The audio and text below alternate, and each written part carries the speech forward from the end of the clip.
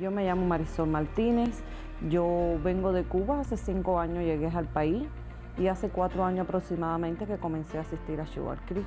Comenzaron a pasar una serie de dificultades en mi familia en cuanto a problemas financieros, económicos, y también mi esposo no había asistido a la iglesia. Entonces mi esposo comenzó a asistir hace aproximadamente 2 años. Gracias a Dios comenzó a entregarse al Señor y comenzamos los dos a caminar juntos, a llevar una vida más adecuada asistiendo a la iglesia. Pero llegó un momento en que nos sentíamos como que estábamos parados, detenidos en el tiempo, que no estaba surgiendo nada en nuestra vida, y fue cuando se vino todo este proceso financiero. Comenzamos a asistir hace como 1 año aproximadamente al grupo de conexión. Es donde entonces nos damos cuenta de que sí estábamos estancados en el mismo lugar. Comenzamos a crecer, comenzamos a darnos cuenta a través de ese crecimiento y en esas clases que estábamos faltando a muchas cosas en cuanto a la desobediencia con el Señor. Estábamos viviendo juntos, pero no estábamos casados legalmente. Entonces mi esposo y yo decidimos hablar con el pastor y ver qué podíamos hacer, porque yo estaba bautizada, pero él no. Es cuando el pastor nos da consejería, nos explica qué podíamos hacer, podíamos casarnos y que después él podía bautizarse. Y es cuando comienza nuestra vida a tener ese movimiento, un gran giro que ha sido de una gran bendición para nosotros, porque a través de todos esos cambios comenzó parte de nuestra familia a insertarse a lo que es a la iglesia. Comenzaron nuestros hijos a aceptar al Señor y ya entonces estamos en esa etapa de que gracias a Dios toda nuestra familia está participando junto en la iglesia, ya vamos a las actividades, o sea, nuestra vida ha dado un cambio grandemente para bien. Y también en ese grupo de conexión, en el momento que llegamos, que estábamos atravesando por una crisis económica y financiera, todo fue por obra del Señor que nos llegó en ese momento que más necesitábamos. Llegamos a esa clase y el tema trataba de cómo llevar toda la economía, todo lo que era en cuanto al financiamiento en las casas, los gastos, y eso fue de una gran bendición para nosotros, porque no teníamos conocimiento cómo a través de la palabra del Señor podíamos llevar una vida planificada en cuanto a la voluntad de Él. Y todas esas cosas han sido de muy gran bendición para nosotros. A raíz de eso, toda nuestra familia, caminamos todos juntos en pies y en mira del Señor.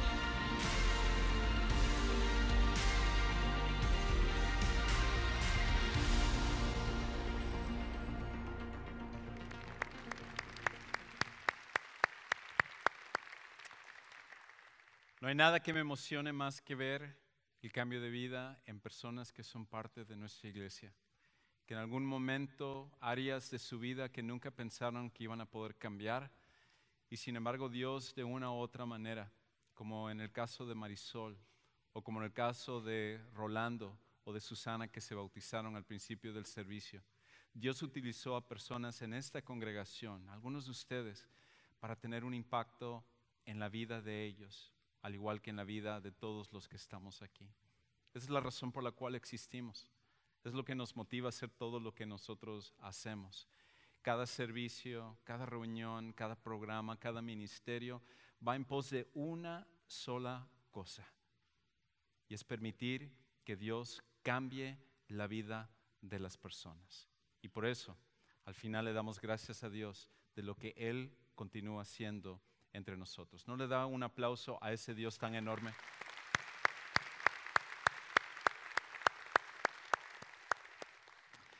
Pues hoy comenzamos una serie que precisamente va en pos de esto, que el punto central de lo que estaremos viendo durante estas siguientes semanas es el hecho de que Dios nos ha llamado a continuar alcanzando a las personas y viendo el cambio de vida en ellos. Y cómo en este viaje, en esta trayectoria, en esta jornada, hay obstáculos que van levantándose.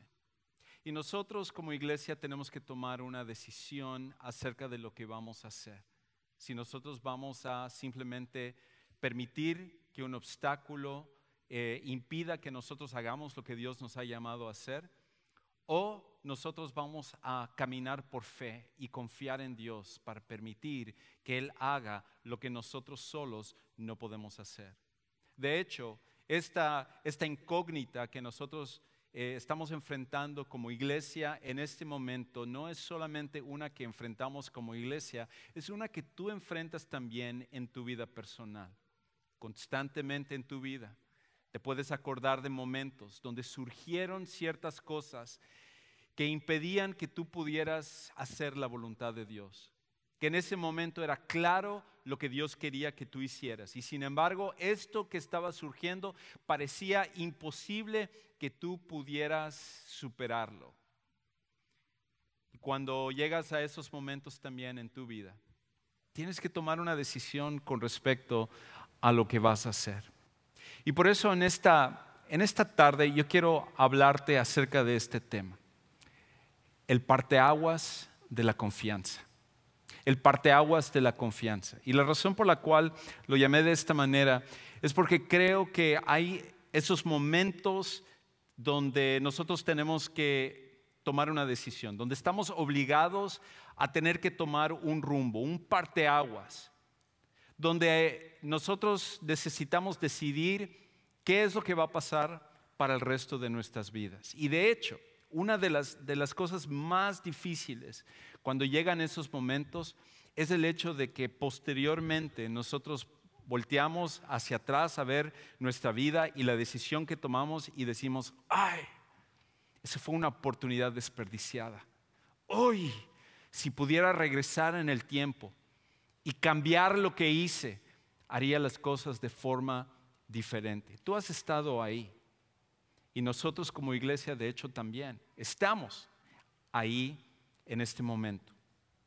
Y es ahí que nosotros tenemos que tomar una decisión, donde nosotros realmente tenemos que agarrar y decidir si nosotros vamos a confiar en Dios y permitir que Él haga lo que Él nos promete hacer, o si nosotros por miedo o por temor, nosotros no procedemos hacia lo que Dios claramente nos está llamando a hacer. Ahora, quizás tú estás ahí, tú estás escuchando eso y tú dices, sí, todo eso suena muy bien, eso es clásico lo que diría un pastor. Pero la realidad es que cuando estás delante de un problema difícil, cuando estás delante de una situación complicada, es ahí cuando tienes que darte cuenta que hay un riesgo de ir hacia adelante. Hay un riesgo que viene de confiar en Dios, esa es la realidad. Porque si las cosas fueran nada más de confiar en Dios y las cosas siempre van a salir bien, por lo menos en nuestra mente así quisiéramos pensar, entonces todo el mundo haría la voluntad de Dios. Pero la realidad es que cuando tú confías en Dios, eso no quita que siempre hay un riesgo de que las cosas no van a salir como nosotros queremos. De hecho, esa es la razón principal por la cual tú y yo luchamos con confiar en Dios. Porque confiar en Dios al final produce en nosotros un temor. Y tememos, confiar en Dios por el riesgo que las cosas no saldrán como queremos. Tememos confiar en Dios, tememos dar ese paso, tememos hacer su voluntad, tememos darle el control a Dios por el hecho de que hay un riesgo todavía en confiar en Dios, que las cosas no van a salir como nosotros queremos. Y si eres honesto contigo mismo, tú has estado en esos momentos donde tú dices, sí, yo quiero confiar en Dios, pero yo sé que si confío en Él, quizás la respuesta que Él me va a decir es no. Yo quiero esto, yo necesito esto. O a lo mejor me va a exigir sacrificar algo que yo no quiero sacrificar en mi vida. O a lo mejor me va a decir Dios que yo tengo que esperar hasta el momento propicio porque Él es el que sabe lo que es mejor para mí y he escuchado todas esas predicaciones y sermones y la realidad es que estoy cansado de esperar. Yo ya no quiero tener que esperar, yo quiero que Dios obre en este momento. Todos nosotros, humanamente hablando, luchamos con la confianza en Dios porque siempre, a pesar de que confiamos en Dios, hay un riesgo de que las cosas no van a salir como nosotros queremos. Y el día de hoy yo quiero compartir contigo una historia de un grupo de personas que estuvieron en ese punto culminante, que ellos también tuvieron que tomar una decisión en ese momento acerca de lo que iban a hacer. Si iban a confiar en Dios o si ellos iban a permitir que su temor ante la situación que estaba pasando iba a paralizarlos, impedir que ellos hicieran lo que tenían que hacer y posteriormente lamentarse de una oportunidad desperdiciada. Y a través de esta historia, tú y yo vamos a ver principios que tenemos que implementar en nuestra vida personal, donde quiera que tú estés en este momento, pero también el reto que tenemos como iglesia, acerca de lo que nosotros también haremos en este punto culminante de nuestra vida. Ahora, el pasaje que vamos a ver hoy está en el libro de Números, capítulo 13, Números capítulo 13, y sorprendentemente este libro nada tiene que ver con las matemáticas, así que no tienes que temer con respecto a eso. Números capítulo 13, y en esta historia es prácticamente la culminación del viaje que Dios había traído al pueblo de Israel después de liberarlos de Egipto, después de liberarlos de las garras del faraón, del poder militar tan increíble del faraón, sin que ellos pelearan, levantaran una espada, una lanza, una flecha, nada de eso. Ellos, por primera vez en la historia, fueron un pueblo de esclavos que se rebelaron a las autoridades y no tuvieron que pelear para ser completamente libres. Un milagro que nunca se ha vuelto a ver, algo de esa magnitud. Así que el pueblo de Israel sale de Egipto después de ver el poder de Dios. Ven cómo a través de 10 plagas y luego partir el mar rojo, Dios muestra su poder y Dios les dice a ellos desde el principio: yo les voy a llevar a una tierra donde fluye leche y miel. En otras palabras, una tierra abundante, una tierra que va a ser suficiente para todas sus necesidades. Y yo les voy a dar esta tierra para ustedes y para todas las generaciones que vienen. Esto será mi regalo para ustedes y sus descendientes. Y lo único que tienen que ir a hacer es tomarlo.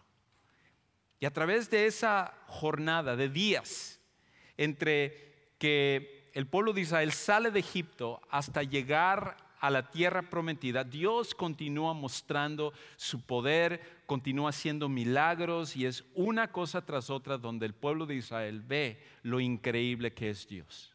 Y finalmente llega el día en el cual ellos llegan al umbral de lo que sería la tierra prometida, un lugar que se llamaba Kadesh Barnea. Y en ese lugar que se encontraba al sur de Israel, ellos podían ver el desierto que estaba delante de ellos, pero esto era la cúspide, era el límite para entrar finalmente a la tierra que Dios les había prometido que Él se los iba a dar. ¿Y ahora qué es lo que iba a pasar? ¿Qué es lo que ellos iban a hacer? Así que el pueblo de Israel decide que ellos necesitaban mandar espías a la tierra para poder asegurarse de todo lo que iban a hacer, que pudieran ir a las diferentes ciudades, que pudieran inspeccionar lo que era todos estos lugares, las ciudades, el pueblo, todo lo que ellos iban a ver, y traer un reporte para que de esa manera entonces el pueblo pudiera proceder, porque pues más valía ser precavidos con respecto a la misión que estaba delante de ellos. Y así ellos deciden hacerlo. Y seleccionan a 12 espías para que ellos vayan a esta tierra prometida para poder inspeccionar lo que iba a pasar. Y es ahí donde comienza la historia para nosotros. Escucha lo que dice ahí en Números capítulo 13, versículos 1 al 3. Entonces el Señor habló a Moisés: tú mismo envía hombres a fin de que reconozcan la tierra en Canaán, que voy a dar a los israelitas. En otras palabras, aquí no hay duda de que a quién le va a pertenecer esta tierra. Esto ya es de ustedes, tal como se los dije, tal como se los he prometido desde el principio del viaje hasta este momento. Esta tierra prometida es de ustedes. yo lo garantizo ante ustedes. Y continúa diciendo, enviarás un hombre de cada una de las tribus de sus padres, cada uno de ellos, jefe entre ellos. 12 tribus de Israel, 12 hombres que salen para ser espías, inspeccionar la tierra y traer un reporte de regreso. Versículo 3. Y Moisés los envió desde el desierto de Parán, donde ellos estaban en ese momento, en Kadesh Barnea, al mandato del Señor. Todos aquellos hombres eran jefes de los israelitas. En otras palabras, eran hombres importantes, seleccionados de forma individual por su destreza, por su habilidad, por su experiencia, por su capacidad. Seleccionaron lo mejor de cada tribu. Dijeron, tú eres el que vas a ir para representar nuestra tribu en esta misión. Y ellos van como espías. Ellos van con sus lentes oscuros, su micrófono, no ese tipo de espías. Ellos entran y empiezan a sondear lo que era toda esta tierra. Y van hacia las ciudades y se empiezan a fijar de la gente y se empiezan a fijar acerca de el poder militar y las fortificaciones y también la abundancia de agricultura que había en esta tierra. Y ellos empiezan a hacer un reporte acerca de todo lo que ellos estaban observando en este lugar que era la tierra prometida, el lugar que Dios les había prometido a ellos. Hasta aquí todo va bien en nuestra historia, como tiende a suceder en nuestra historia también. Porque confiar en Dios antes de que llegue el problema, esa es la parte más fácil.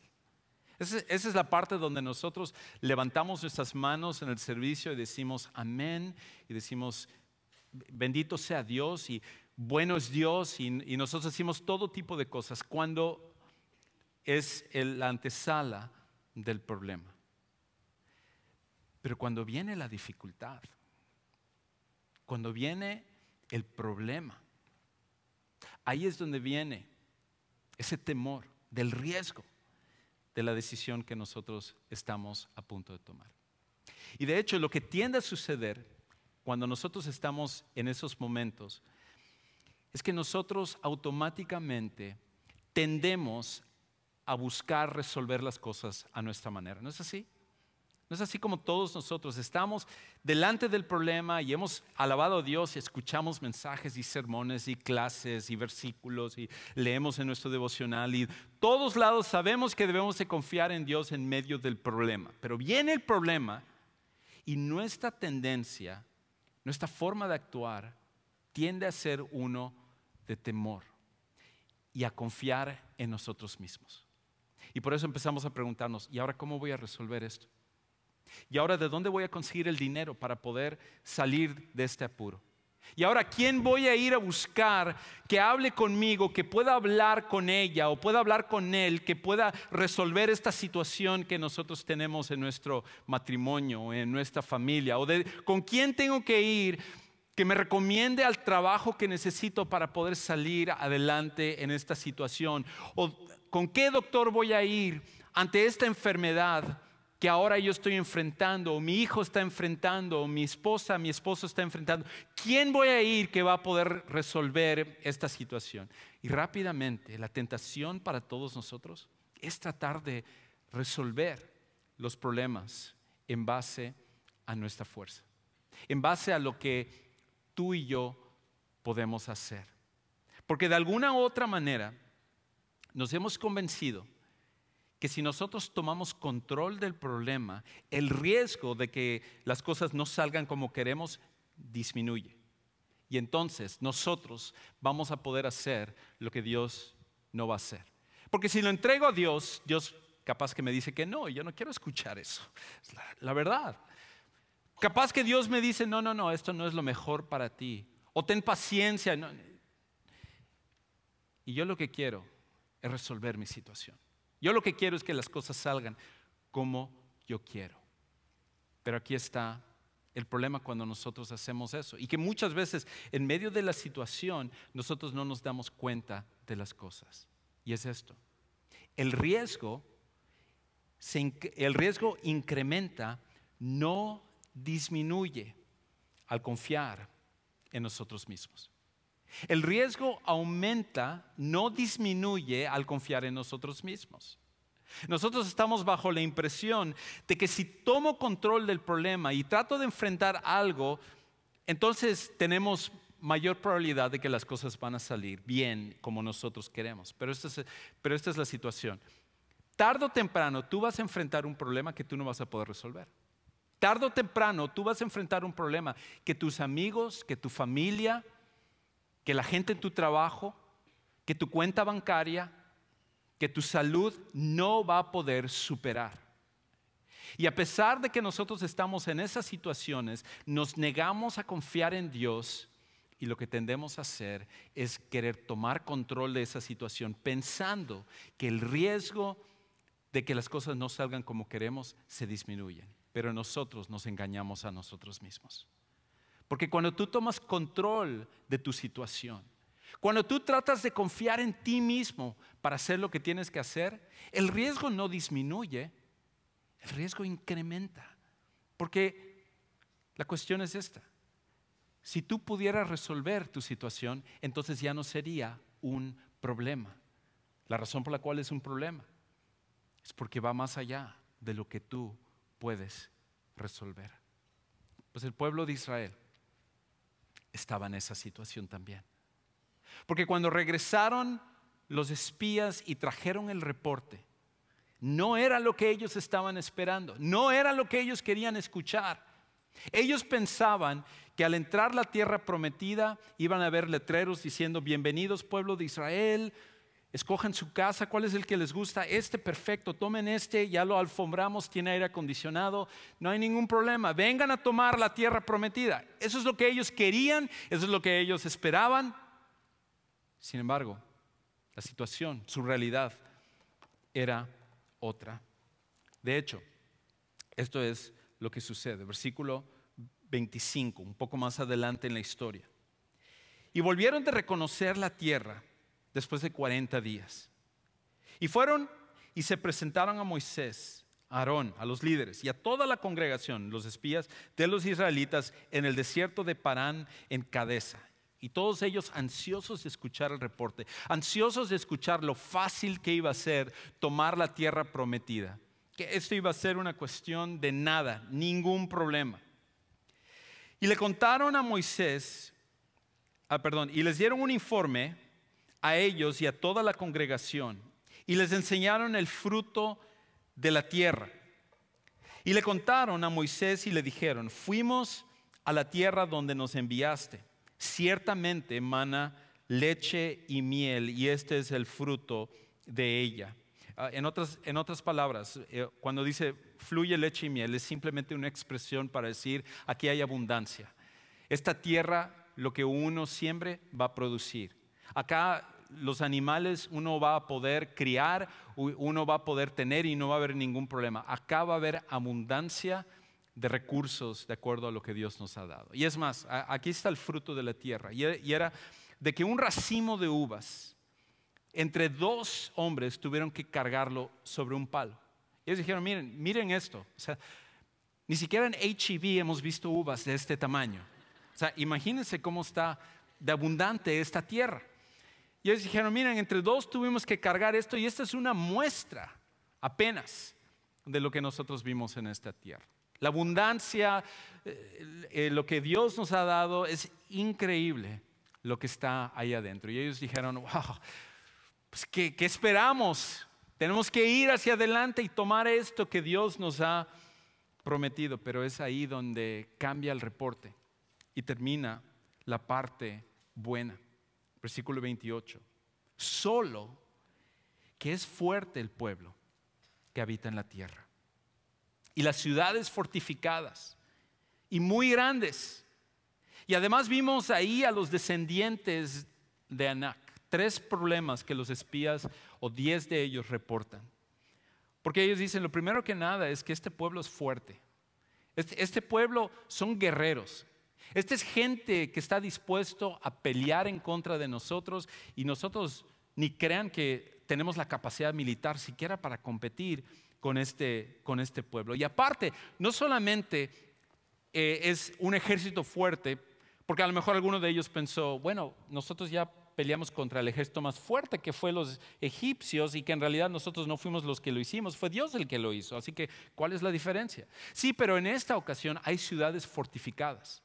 Y déjame decir, una ciudad fortificada en un tiempo antiguo era algo casi imposible de poder vencer. De hecho, no sería hasta cientos de años después que los asirios serían la primera civilización que desarrollaría la tecnología para poder tener victoria sobre una ciudad fortificada. Porque las murallas, los muros eran tan altos, impenetrables, y no había la habilidad para poder vencer a una ciudad. Los soldados que se paraban en los muros de la ciudad podían con sus armas, con piedras, con palos, con cualquier cosa, detener a cualquier ejército por más numeroso que fuera.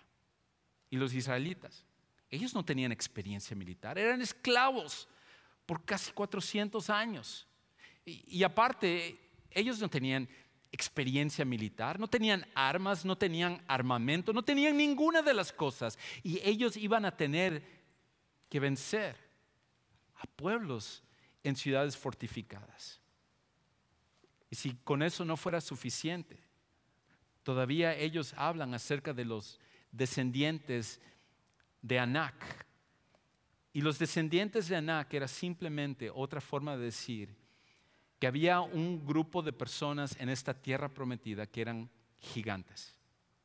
Eran gente que simplemente viendo su capacidad física, su estatura, su grandeza en cuanto a su físico era suficiente para que cualquiera se pusiera nervioso delante de esas personas. Con esas 3 razones era suficiente para que ellos dijeran, pues estuvo bueno el viaje, nos regresamos a Egipto, a los melones y a las frutas tan ricas que habían allá. Muy bueno lo de las uvas, pero creo que en Egipto estábamos mejor. Escucha lo que ellos continúan diciendo. Versículo 29. Amalek habita en la tierra de Negev y los hititas, los jebuseos, los amorreos habitan en la región montañosa y los cananeos habitan junto al mar y a la ribera del Jordán. En otras palabras, estos pueblos, nosotros hemos escuchado de ellos son guerreros. Esta es gente formidable para pelear. No hay manera en la cual nosotros vamos a tener victoria sobre ellos. Lo que nosotros recomendamos es que regresemos a Egipto. Y eso fue lo que 10 de los 12 espías le informaron al pueblo de Israel. Y cuando el pueblo de Israel escuchó esto, se llenó de temor, se llenó de miedo y empezaron ellos a quejarse en contra de Moisés, en contra de Aarón, en contra de los líderes. A pesar de que los otros 2 espías que estaban ahí, cuando ellos escucharon eso, ellos dijeron, momento, si es cierto todo esto, no vamos a mentirles que esto no es así. Pero Dios nos ha prometido lo que Él va a hacer. Dios es el que dice que Él es el que nos va a dar la tierra prometida. Pero a pesar de las palabras que los 2 espías, que eran Josué y Caleb, estaban tratando de ayudar para convencer al pueblo de Israel a confiar en Dios y a seguir adelante, el problema era que el pueblo de Israel en ese momento estaba demasiado lleno de miedo. De hecho, lo que pasó con ellos es lo mismo que pasa con nosotros. Y es esto, que los problemas exponen nuestro verdadero sentir acerca de Dios. Los problemas exponen nuestro verdadero sentir acerca de Dios. Porque qué increíble que este pueblo que había visto tantas maravillas de Dios, tantos milagros, la manera en la cual Dios había cuidado de este pueblo no había sido suficiente para convencerles. Porque en realidad, al final, lo que estaba en el corazón de estas personas, de este pueblo, era que no podían al final confiar completamente en Dios. Había incredulidad en su corazón. De hecho, ¿no es eso también lo que pasa con nosotros? O sea, si yo te preguntara a ti, ¿cuántas veces en tu vida pasada has visto la mano de Dios obrar en ti? ¿Cuántas veces en tu vida has enfrentado una situación que pensabas que nunca ibas a encontrar una solución y sin embargo viste cómo Dios obró en tu vida para ayudarte?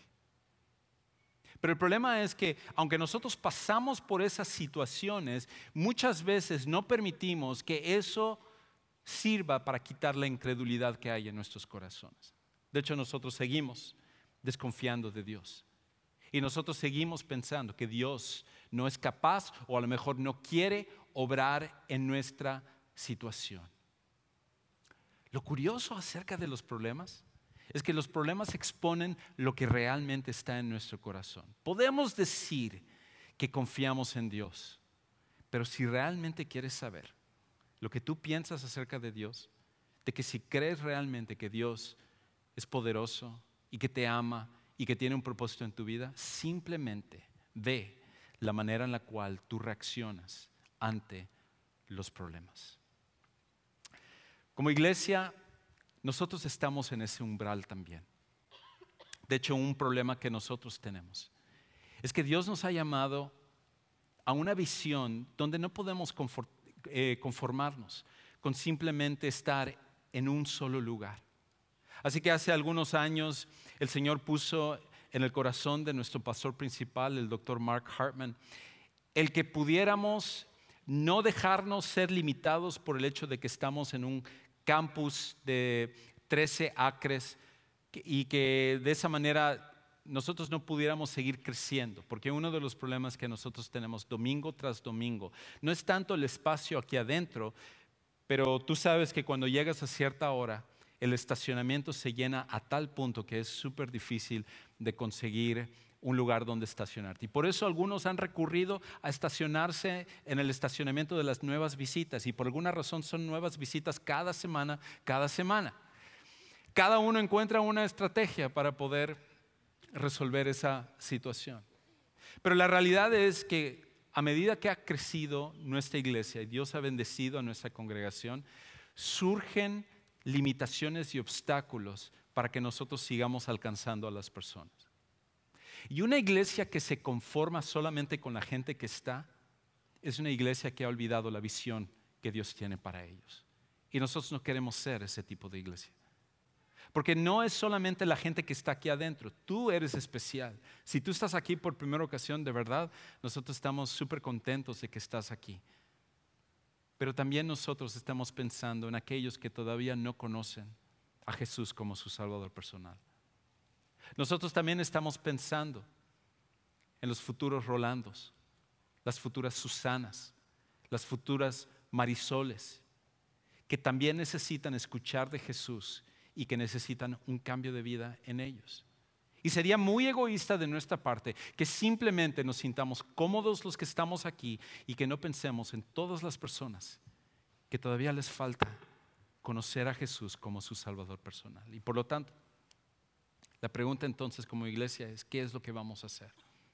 Y uno de los pasos que se hizo fue abrir un nuevo campus que está en Missouri City. Es nuestro primer campus que es aparte de este campus de Sugarland. Y lo que se dijo fue esto: esta va a ser nuestra estrategia, que nosotros vamos a abrir iglesias que van a ser parte de Sugar Creek y que ellos van a continuar haciendo la visión y la misión de nuestra iglesia para seguir alcanzando a las personas. Si este es un impedimento, si el lugar donde estamos es un impedimento para que la gente continúe viniendo acá, nosotros vamos a ir hacia donde están ellos. Y entonces se abrió el campus de Missouri City, que originalmente era Siena, hace 3 años. Y Dios respondió, porque ese campus ahora ha crecido de una forma increíble, comenzando con un servicio. El día de hoy tienen 3 servicios, 2 el domingo y 1 el sábado. Y cada semana estamos escuchando de personas que sus vidas están siendo cambiadas. Y nosotros alabamos a Dios por eso, porque es parte de lo que Dios está haciendo en nuestra iglesia. Y ahora viene el siguiente paso de lo que Dios quiere hacer. Y una de las cosas que nosotros sentimos en el corazón de nuestra iglesia es que hay un área que también necesita ser alcanzada para Jesús. Un área donde nosotros no hemos podido ser muy eficientes en atraer a tanta gente de ese lugar aquí a la parte de español y los otros servicios, y eso es en el área de Richmond y de Rosenberg. Y una de las cosas que hemos visto es que en el área de Richmond y Rosenberg, 34% de esa población son hispanos. 34% de las personas que viven en Richmond y Rosenberg es gente hispana. Y de ese porcentaje, la gran mayoría de ellos no está conectado a ninguna iglesia. Y nosotros necesitamos ir y ser Jesús para cada una de las personas que están viviendo en esa área. Pero eso significa un costo. Eso significa que necesitamos tener el dinero para poder hacerlo. Y por esa razón estamos iniciando una campaña que se llama Alcanza Más Allá, o Reach, en inglés Reach Beyond.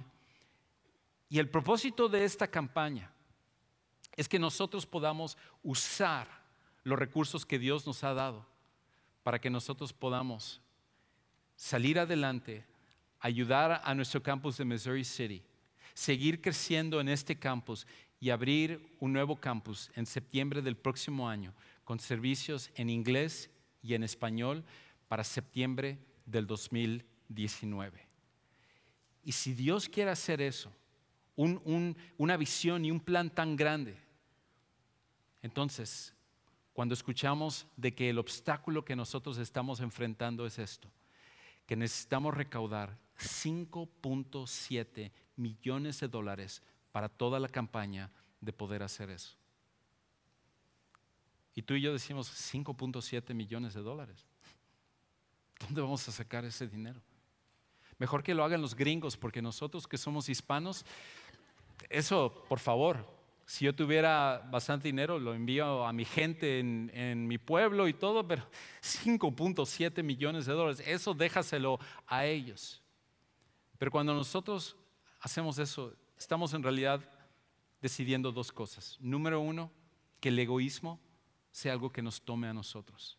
Y segundo, que el miedo también nos tome a nosotros. Y no hay ninguna diferencia entre nosotros y el pueblo de Israel con la reacción que ellos tuvieron.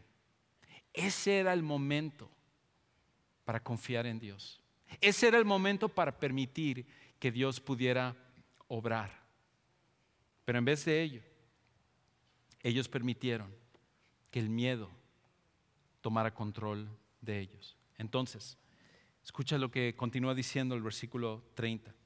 Entonces Caleb, que fue uno de los 12 espías, calmó al pueblo delante de Moisés y dijo: debemos ciertamente, sin duda alguna, no hay opción en esto, subir y tomar posesión de ella, porque sin duda la conquistaremos. ¿Por qué sin duda la conquistaremos? ¿Porque nosotros somos muy fuertes? No, porque tenemos un Dios, en cambio, que sí es muy fuerte.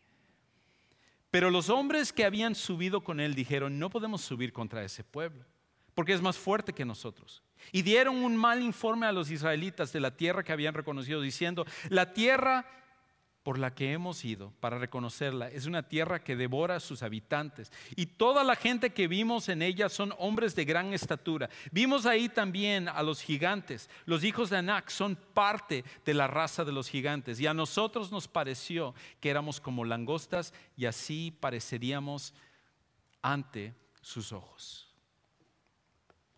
El miedo tomó control de ellos. Cuando ellos vieron todos los obstáculos, dijeron: nosotros no vamos a ir hacia adelante.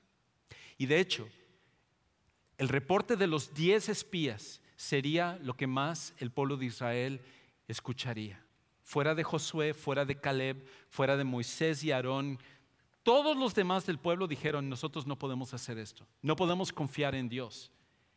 Lo que tenemos que hacer es regresar a Egipto, porque es demasiado lo que nosotros vamos a enfrentar. El miedo los iba a consumir en ese momento. Hay una historia de algo que sucedió hace muchos años, y es acerca de un pequeño pueblo en la costa este de Estados Unidos que estaban enfrentando un problema económico que estaba forzando que los habitantes de este pueblo tuvieran que ir a otros lados para encontrar trabajo y así poder sostener a sus familias. Y finalmente los líderes de este pueblo tuvieron una junta, una reunión para que toda la gente que habitaba este pueblo pudiera venir a ser parte de la reunión y pudieran encontrar de alguna manera una solución a todos los problemas que ellos estaban enfrentando y que amenazaba con cerrar el pueblo y prácticamente forzar que la gente se tuviera que ir a otros lados. Y cuando estaban en la junta, estaban ahí sentados y estaba gente opinando y casi nadie notó que había un hombre que había entrado y que se había sentado a escuchar lo que estaban comentando. Y de repente ese mismo hombre levantó la mano y él empezó a hacer algunos comentarios, habiendo escuchado los problemas del pueblo y lo que estaban pasando y todo. Y él empezó a dar unas sugerencias de lo que ellos tenían que hacer para poder resolver el problema. Pero de repente otra persona se levantó interrumpiéndolo y luego otra persona y prácticamente ignoraron a ese hombre. Y el hombre optó simplemente por sentarse y continuar escuchando en la junta. No volvió a hacer ningún comentario y de hecho antes de que termine la reunión fue el primero en salir. Y cuando había terminado de salir, llegó el último hombre a la junta y dijeron: ¿ya resolvieron el problema del pueblo? Porque ya vi quién salió de aquí, ya todo lo tenemos para que podamos salir adelante. Y ellos dijeron: ¿de qué estás hablando? No entendemos qué es lo que estás hablando. Y dijeron: ¿no reconocieron al hombre que acaba de salir? ¿No reconocieron al que estaba aquí en la reunión? Y ellos dijeron: no, ¿quién era ese hombre? Y él le dijo: es John Rockefeller, el hombre más rico que existía en esa época en los Estados Unidos. Un magnate que se había hecho de dinero por el petróleo y por la industria del acero. De hecho, él dijo: yo me di cuenta que había alguien aquí porque vi su yate en la bahía mientras que venía caminando para aquí. Y Rockefeller había sido conocido por ser un hombre que donaba dinero. De hecho, era un hombre también que tenía una convicción muy fuerte como cristiano de ayudar a las personas. En su época, que era en la década de los 30, él donó $500 millones, o sea, $500 millones, simplemente en ayudar a personas y ayudar iglesias, ayudar a industrias y a organizaciones de fines sin lucro. Y ahí estaba ese hombre con todos los recursos que ese pueblo necesitaba y lo ignoraron. Lo ignoraron. Fue una oportunidad desperdiciada. Dios nos está pidiendo que tú y yo confiemos en nosotros mismos. Dios nos está pidiendo que tratemos de afrontar nuestros problemas, nuestra situación como iglesia, basado en simplemente nuestros recursos. De hecho, Él ya tiene los recursos que se necesitan. Lo único que Él está pidiendo es que confiemos en Él y seamos obedientes para ir adelante a lo que Él nos ha llamado. Y si ese pueblo desperdició esa oportunidad con Rockefeller, ¿cuánto más nosotros podemos lamentarnos y decir: esto de que quieren construir un campus y que quieren alcanzar a más gente y todo eso? No, eso se lo dejo a otra persona. Eso no es para mí. Yo tengo cosas más importantes en mi vida. Acaba de salir esa tele de 80 pulgadas y hace rato que yo vengo soñando en cómo se va a ver allí en el cuarto mientras veo los partidos que vienen en 3 años del siguiente mundial. Y tú estás pensando en todas las cosas donde podrías utilizar ese dinero. ¿Y sabes qué? Tienes derecho a hacerlo porque has ganado ese dinero. Pero lo que no tienes derecho de hacer es posteriormente a darte cuenta de la oportunidad desperdiciada que todos nosotros tenemos de poder ser parte de lo que Dios quiere hacer en nuestras vidas y que tú y yo podemos ser parte de ello.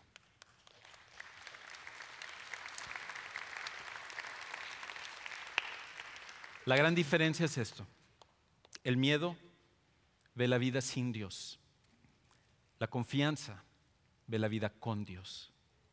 El miedo ve la vida sin Dios y se pregunta: ¿cómo lo voy a poder hacer? La confianza ve la vida con Dios y dice: Dios tiene los recursos Yo voy a confiar en Él, aunque no lo estoy viendo, aunque no sé cómo lo va a hacer, aunque yo tengo mucho temor, yo voy a confiar en Dios, porque Dios siempre es el que hace. Dios siempre es el que responde. Dios siempre es el que resuelve. Un punto más y después voy a dar 3 maneras en las cuales podemos aplicar esto en nuestras vidas. La historia continúa. Y en ese momento el pueblo de Israel dice, no vamos a entrar a la tierra prometida, no vamos a hacer lo que Dios quiere. Lo que nos acaban de decir estos 10 espías nos ha llenado de temor. No vamos a dar ni un paso hacia adelante para lo que Dios ha prometido desde el principio que nos sacó de Egipto, para lo que nosotros tenemos que hacer. Y entonces la oportunidad se esfuma, se desperdicia. Y no es simplemente por lo que hicieron en ese día. Era en realidad la culminación de un corazón incrédulo que se manifestó por completo ante esta situación. Y la respuesta de Dios es tajante. Escucha lo que dice ya en el siguiente capítulo, en el versículo 21. Mas tan ciertamente como vivo yo, dice Dios, y mi gloria llena toda la tierra, todos los que vieron mi gloria y mis señales que he hecho en Egipto y en el desierto, en otras palabras, no tienen excusa para no creer en mí. No tienen excusa para desconfiar de mí porque les he mostrado día tras día, minuto tras minuto, quién soy yo. Y me han tentado ya 10 veces y no han oído mi voz. No verán la tierra de la cual juré a sus padres. No. Ninguno de los que me han irritado lo verá. Pero a mi siervo Caleb, por cuanto hubo en él otro espíritu y decidió ir en pos de mí, yo lo meteré en la tierra donde entró y su descendencia la tendrá en posesión. Esta decisión final causaría que toda una generación de personas se perdieran la gran oportunidad de entrar a la tierra prometida. Y tendrían que pasar 40 años para que todos ellos murieran y no serían sino sus hijos los que entrarían a la tierra prometida porque ellos confiarían en Dios. Iglesia Sugar Creek, nosotros estamos parados en nuestro Kadesh Barnea. Estamos parados en el umbral de lo que Dios desea continuar haciendo. Y nosotros podemos decir, a mí no me interesa ser parte de esto. Yo tengo mis propios problemas, yo tengo mi propia vida, que lo haga el resto de las personas. Y con ello, desperdiciar esta oportunidad. O nosotros podemos decir, ¿yo qué puedo hacer? Yo casi no gano lo que debería de poder ganar para poder dar a esto. Me encantaría dar, pero yo no tengo los recursos para hacerlo. Y podemos permitir que el miedo se interponga en lo que Dios desea hacer en nuestras vidas. Pero esto es la realidad. Dios va a cumplir su plan, sea que nosotros querramos ser parte o no. La única decisión que tenemos al final es si vamos nosotros a querer participar en el gran plan de Dios. Porque al final, confiar en Dios es el parteaguas para determinar el rumbo del resto de nuestras vidas. Solo tienes una de dos. Confías en Dios y sigues adelante, o permites que el miedo te lleve a tomar una oportunidad o a desperdiciar una oportunidad. Pero esta es la situación de la confianza. Es un parteaguas que hace que tengas que tomar una decisión. Sucede en tu vida personal y sucede en nuestra vida también como iglesia. ¿Qué hacemos entonces? 3 cosas y con esto termino. La primera que necesitamos es orar. Y te voy a pedir que para poder enfrentar a los gigantes, las ciudades fortificadas, los pueblos tan fuertes que se encuentran adelante de esta visión que Dios nos ha dado, de seguir alcanzando a personas y la necesidad que tenemos de reunir 5.7 millones de dólares. Lo primero que te voy a pedir es ora. Ora por la visión de nuestra iglesia. Y de hecho, en tu boletín hay una tarjeta como esta. Y desde la semana pasada hay una tarjeta donde estamos pidiéndote que tú ores específicamente por la visión de nuestra iglesia, porque nosotros necesitamos hacer. Te voy a pedir que no agarres y hagas lo que haces cada semana, que es dejar tus tarjetas y el boletín en el asiento donde estás sentado y luego nosotros tenemos que recogerlo, sino que llévalo contigo y usa esto como un instrumento para orar. En esta semana en el cual tomes tiempo para orar, quizás tiempo con tu familia para orar, ora por esto que nosotros necesitamos. Porque sabes una cosa, esto va más allá de lo que nosotros podemos hacer, pero no va más allá de lo que Dios puede hacer. Y para ello necesitamos orar. Lo primero que necesitamos hacer es orar. Lo segundo que necesitamos hacer es comprometernos a ser parte de esto. De hecho, la manera como lo haces es comprométete a dar una cantidad para apoyar. Comprométete a dar una cantidad para apoyar. Una de las cosas que nosotros estamos pidiendo es que cada uno, todos los que estamos aquí, seamos parte de aportar a esta campaña. Y la realidad es esta: si tú eres parte de Sugar Creek, tú sabes que Dios ha usado a esta iglesia para traer bendición y diferencia en tu vida. Y nosotros queremos ser parte de que esta iglesia continúe siendo lo mismo para otras personas. Con mi familia nosotros nos hemos sentado para poder hablar acerca de lo que nosotros vamos a aportar, nosotros vamos a dar, y tú necesitas hacer lo mismo. De hecho, en estas siguientes 2 semanas, toma tiempo para comprometerte y decir, ok, esto es lo que yo, durante la campaña que van a ser los 2 siguientes años, yo me comprometo con mi familia a dar para apoyar, y esto es lo que yo voy a dar. Yo no voy a decirte lo que tú tienes que dar, tú eres el que tienes que tomar esa decisión, pero todos necesitamos ser parte de esto y necesitamos comprometernos realmente a dar y dar sacrificadamente. Lo tercero y lo último es esto: sirve en un lugar que ayude en nuestra misión. Sirve en un lugar que ayude en nuestra misión. Hay tantas cosas que nosotros necesitamos, tantos lugares que necesitamos de tu ayuda. En este campus, en el nuevo campus que se va a abrir en Richmond y Rosenberg, y en muchas diferentes áreas.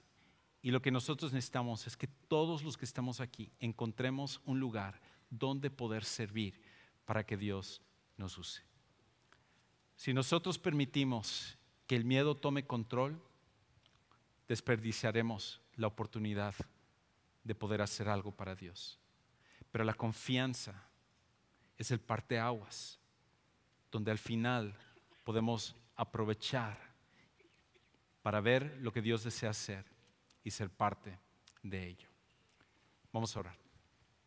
Padre, en esta tarde nosotros reconocemos que los problemas son oportunidades disfrazadas para lo que tú deseas hacer en nuestras vidas, y queremos ser parte de ello. No queremos ser como el pueblo de Israel, donde ellos permitieron que el miedo les paralizara para lo que tú querías hacer en ellos. Nosotros queremos ser ese pueblo obediente, porque nosotros sabemos que tú quieres seguir alcanzando a las personas y tú quieres seguir trayendo a gente a conocer a tu Hijo Jesús y que puedan tener ese cambio de vida.